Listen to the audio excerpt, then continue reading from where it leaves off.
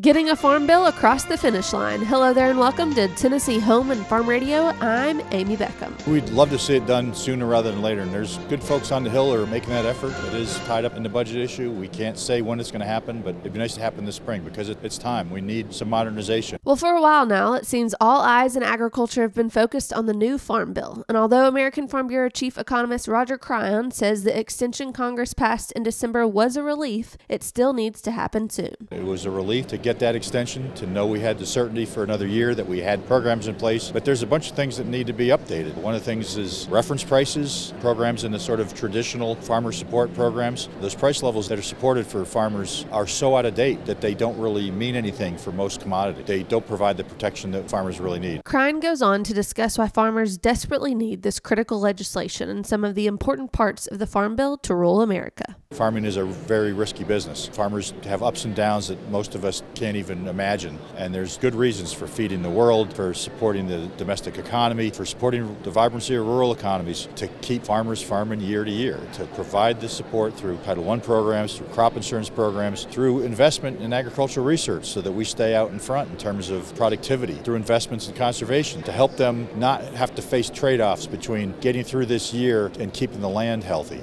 But it goes beyond rural America, too. The Farm Bill is nowhere near just for farmers, but for all who rely on them for food, fiber, and fuel. There's just so many things the Farm Bill does, not just for farmers, but for the economy, for the folks who depend on agricultural production, for their businesses, for processing, for retailing, for wholesaling, and for everybody who eats and wears clothes, has to heat their home, and everything else. The Farm Bill isn't just about taking care of farmers. It does so much for so many people. It's always a shame when folks feel like, oh, this is just some sort of welfare for farmers, because it's not. It's about helping farmers help everybody else. For Tennessee Home and Farm Radio, I'm Amy Beckham.